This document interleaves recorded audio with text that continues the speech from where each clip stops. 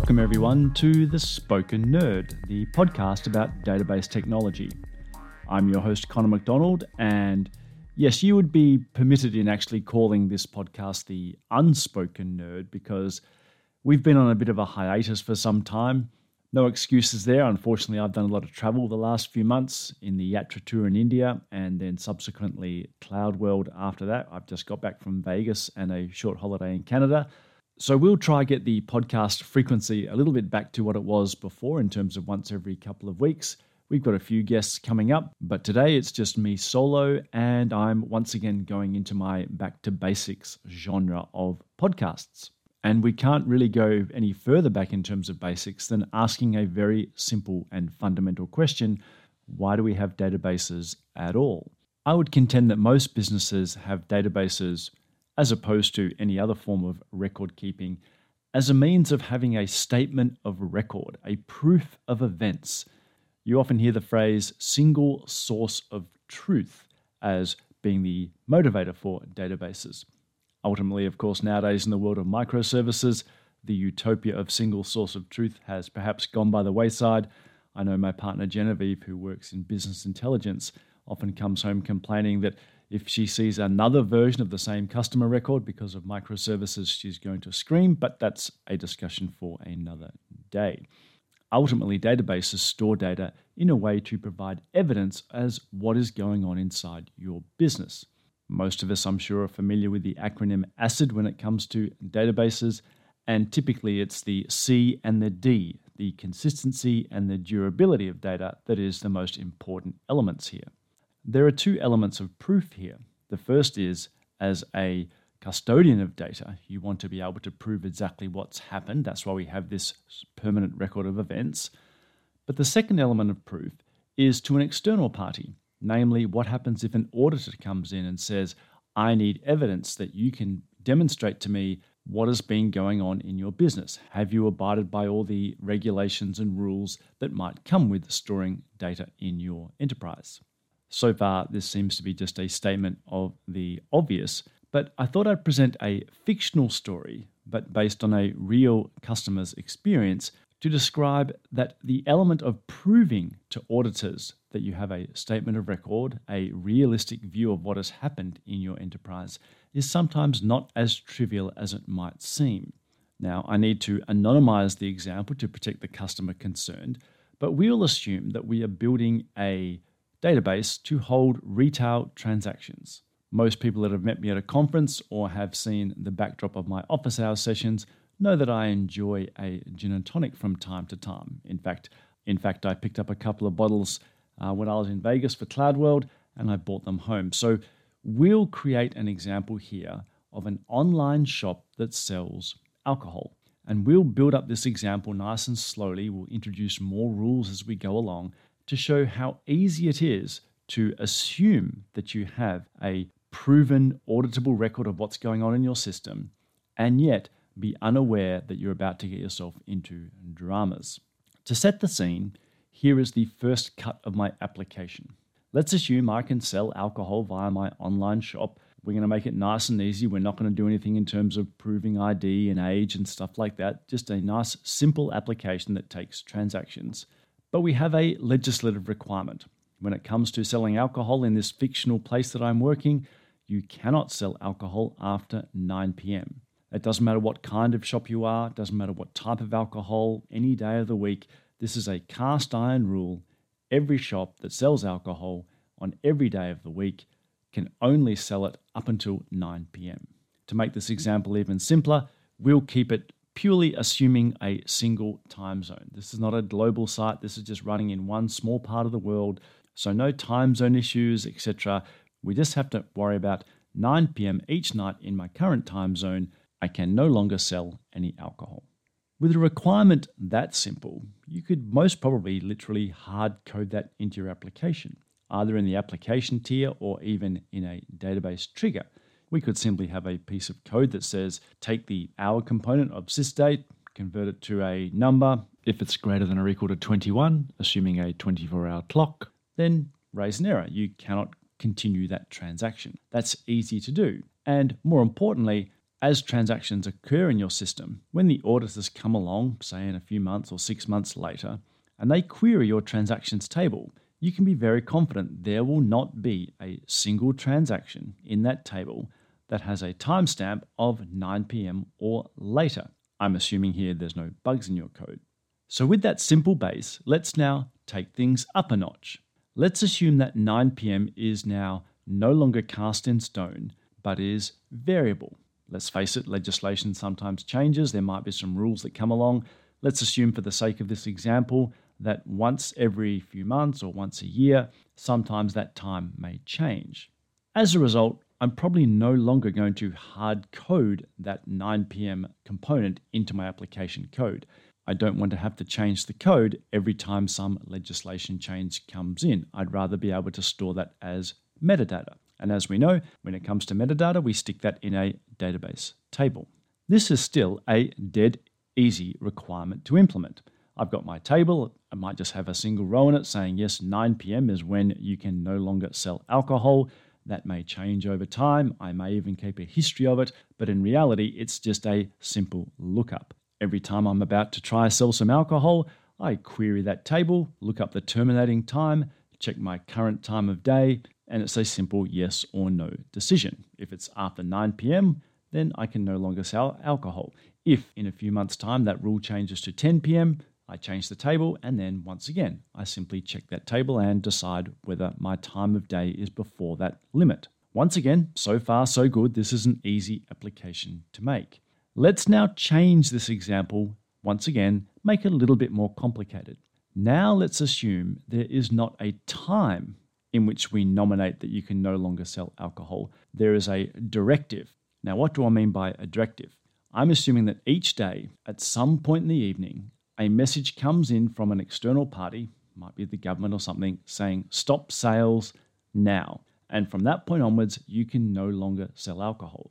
So most of the time, we can assume that message would come through, say, at 9 p.m., and at that point, you can no longer sell alcohol. The next day, it might come through at 9:05, the day after at 9:10, the day after that at 8 p.m., etc. It's variable, but it's no longer a time of day.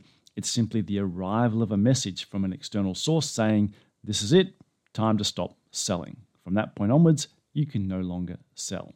In terms of implementing this, seeing as our previous iteration of the application already had the concept of a table with a terminating time stored in it, I can simply modify that table to say, rather than having a time, I'll simply have a status saying, is the ability to sell currently open or closed? I might have a row for each day in there, and it might start always assuming open. And when the message comes through saying we can no longer sell alcohol, we would simply update that value from open to say something like closed. Now, every time someone comes onto my site and wants to buy some alcohol, I would change my app to do the following. I would query my table to see what the status is. If the status is open, then I allow the sale. If the status is closed, then I would disallow the sale. Seems easy enough. We would implement that, and away we go. And a week later, the auditors come in, they pick a random day, and they check your sales transactions for that day. When they look at the status table, it might say, yes, the status changed from open to closed at 9:01 and 1 second p.m. Then they go query your sales table just to make sure that nothing was sold after that moment in time. And lo and behold, they find a sale that occurred at 9:01 and 2 seconds, just slightly after the time your system said alcohol selling was no longer allowed. You've just broken the law, and the proof is actually sitting there right in your statement of record in the database. You literally have a transaction that occurred after the closure message came in from this external party. At that point, you've got one of those awkward conversations with both the auditors and perhaps legal representatives. You'll be sitting there going, well, it's just a second or two, or there's no way that could have happened, or there must be a bug, etc. But even if your code has been implemented correctly, you can get into this scenario. And many of you, I'm sure, have already guessed, this is related to Oracle's concurrency control feature, the multi-version concurrency control. Let's take a look at how this could happen. A message comes in saying we need to close off the selling of alcohol for the day. We get this message and we update our status table. We say, yes, it currently is open, but I'm about to set it to closed and the current time is 9:01 and 1 second. At the same time this is going on, a new sales transaction comes into our system at time 9:01:02. It queries the status table. However, as we know, a session in Oracle cannot see uncommitted transactions from another session. So when it queries the status table, it will see a status of open because the closure transaction that's occurring in some other session has not yet committed. From a sales point of view, we are permitted to continue this transaction and sell the alcohol. The closure request now completes by committing its transaction. The sales request completes by committing its transaction, and bang, you're in trouble. We have a misordering of transactions, which is then very hard to prove to auditors that in fact the sales transaction came along after the closure message was first received. It just hadn't been committed. Solving this issue is relatively easy. Every time I'm going to start a sale, I would lock the status row, make sure that it cannot change while this sales transaction is occurring. Then I would check it, make sure it's open, and then allow the transaction to occur. If it's closed, I would not allow the transaction to occur. I know that it can't be in a state of flux while my transaction is underway because I've locked that row before I start my sales transaction. This does indeed solve the problem, but I've now created a brand new issue. That is, in effect, I've reduced my application to a single user system. I can no longer process anything more than one sale at a time because only one person can lock a row at any given point in time in the Oracle database. I'll defer a conversation about lock reservations in 23C for another podcast episode. The question then becomes, how do you solve this problem then? How do I allow multiple people to conduct sales transactions at the same time, that is, have a genuine multi-user system, without getting into this anomaly where it appears that I'm breaking the law? One option you might be considering is, for example, using a queue. After all, queues are designed to process things in a particular order. For example, all requests, whether it's a sale of alcohol request or a closure request, might be placed into a queue and every message has a sequence number. All requests would then be processed in order. But once again, that's very difficult to do in terms of having multiple subscribers to that single queue. The moment you impose a rule saying everything must be processed in order, then you have that same problem. I cannot process message n+1 until I've successfully committed or dealt with message n. I'm back to the same problem. Yes, I can have multiple subscribers on the same queue, but I'm still processing everything one message at a time. Even if I could get it to work, converting to a queue system is essentially rewriting your application.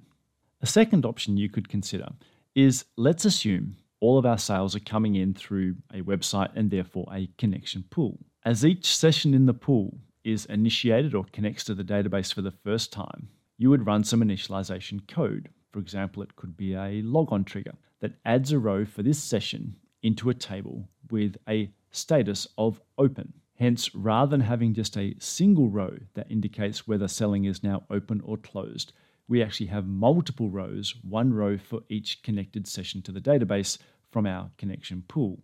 An easy way of doing this would be using something like the ORD SID column, which is a unique sequence number for every session that connects to the database. Now, as each sale request comes in, it would be assigned to a particular session in the connection pool.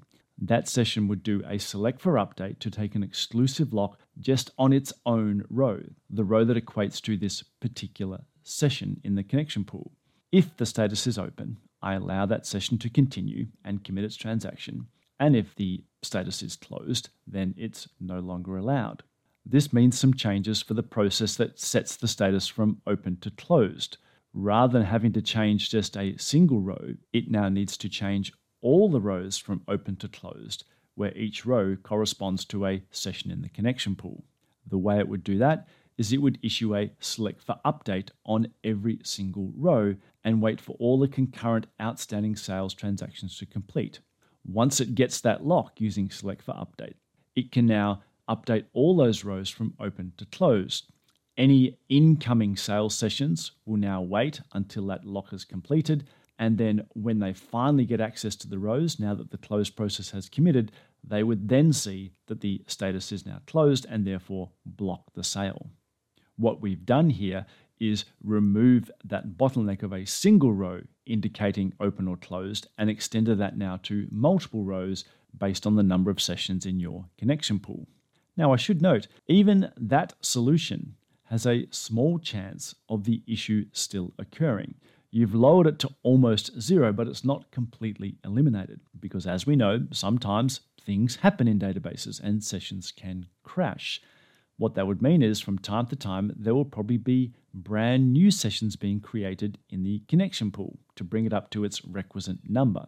What that would mean is as a new session commences, it would be doing an insert into that table. If a closing process is doing a select for update of all existing rows, it would not see the insert of a brand new row, which is not yet committed. And while the chances are low, we are still back to that same possibility of having an error. In order to resolve that, the close process would actually have to do a lock table as opposed to a select for update of just the existing rows. A lock table locks all the existing rows and blocks any inserts as well. That would now be a complete solution. But let's remember, we're still dealing with what I would consider to be a very simple requirement. That is, I need to control the access to selling of alcohol. What happens if the requirement is a little bit more complicated? Maybe it's not blocking the selling of alcohol after a certain time or after a certain message is received. Maybe this is divvied up by the kind of alcohol we're selling. What if it's wine, beer, and spirits, and each one might get a different message saying, yes, you can sell them or not?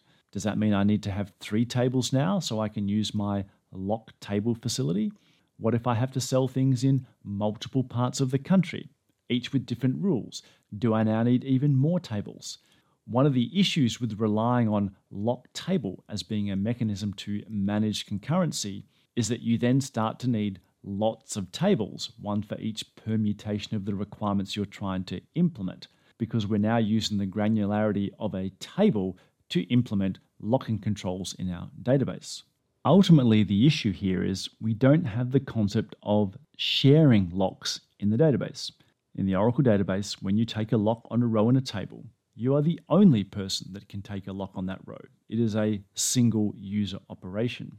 What I would really like is the ability to share a lock. And the reason that would be useful is as each sales transaction comes along, it would take a lock on that one row in our status table saying whether sales are open or closed. However, I would like multiple sales transactions from multiple sessions all to be able to do that, to each take a lock on that same status row. They would need to take a lock because they need to make sure that the row itself is not in a state of flux. It's not being changed from open to closed by another process which manages that operation.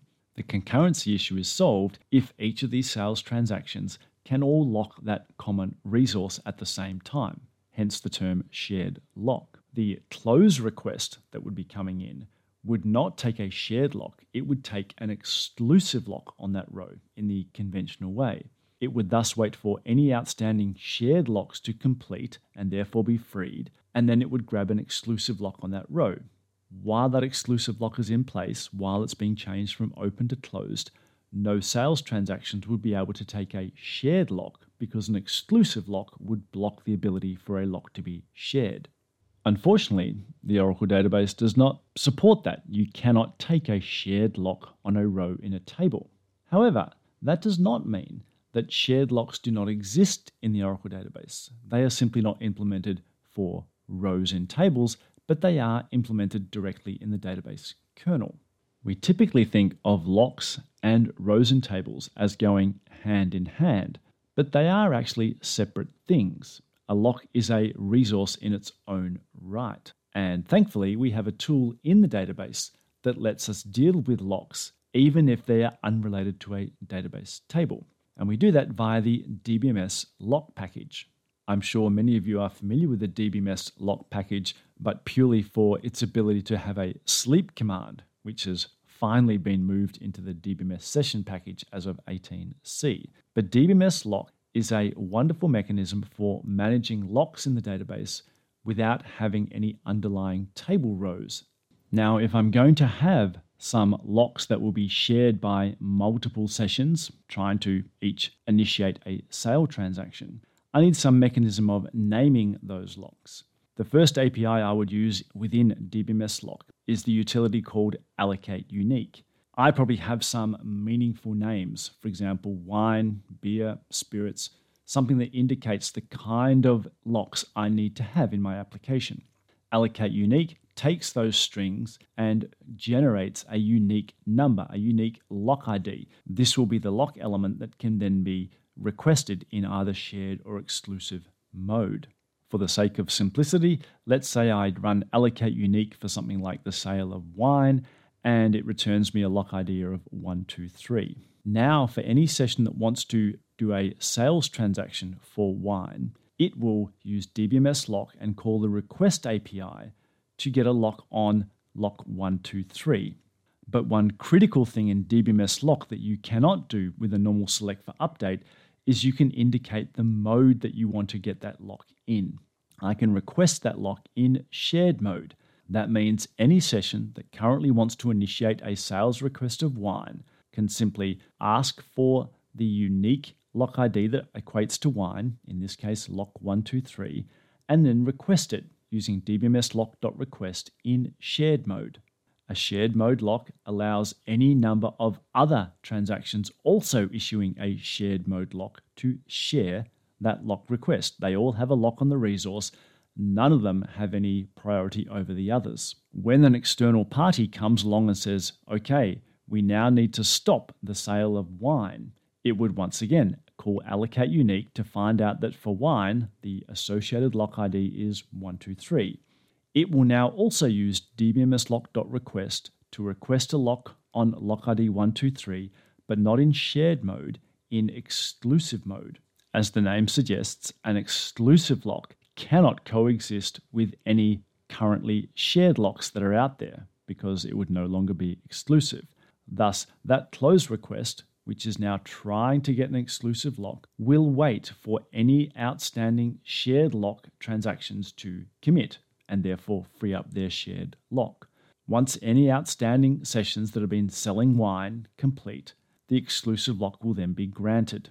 At that point, it is the only session that can now get that lock. Any new sales requests that come along will once again try to get a shared lock, but they will be forced to wait because a shared lock cannot coexist with the exclusive lock that is now being granted. Because we have exclusive access to this lock, I can now safely update the status from open to closed and commit my transaction. That then releases the exclusive lock, and immediately any outstanding sales transactions which are trying to get a shared lock will be allowed to proceed. Now, when I say proceed, what that means is they will successfully get the shared lock, but when they go check the status of the selling of wine, they'll be told it is now closed. We have solved the issue of serialization without impacting the amount of concurrency that we can have. We can have as many shared locks as we like, and they will not interrupt each other. I no longer have to worry about tables for controlling concurrency in the database. I use these resources called locks. That previous example, lock ID 123, was for selling wine. When it comes to selling spirits, I would call Allocate Unique and perhaps get a lock ID of 234 or 567, some random number assigned to me by the database. It doesn't matter how many different kinds of locks I need, I can simply call Allocate Unique to get a different lock for each of them. Returning to reality, this is exactly the approach the customer undertook to solve their problem. In the real instance, they had thousands of different types of things that they could sell every single day, and every single one of them would get a stop selling request at random times throughout the day. By taking advantage of shared locks in DBMS Lock, they were able to achieve all their concurrency demands they needed, and this was a customer with very high transaction rates across all these different types of things they needed to sell, while still being able to prove to auditors that it was impossible to receive a transaction from a customer after the nominated stop message had come through. DBMS Lock is not some new piece of technology that has come around recently in a recent database version. It's been around since at least version 7, perhaps even version 6, and is a direct interface into the standard locking mechanisms that run inside the kernel. I'm sure most of us have used it for the sleep command, but there's a lot of value in there in terms of the genuine locking algorithms. But I will concede the real message here is not the solution, even though I've just described DBMS lock to you. The real message of this podcast episode is being able to detect and know that you perhaps have an issue before the auditors come along and ask those tough questions. Always remember that when you have a multi-user concurrent transaction system, the concept of simply checking a row in some other table, doing some sort of query lookup to a table that might be changing concurrently by other transactions means that you potentially have a serialization issue.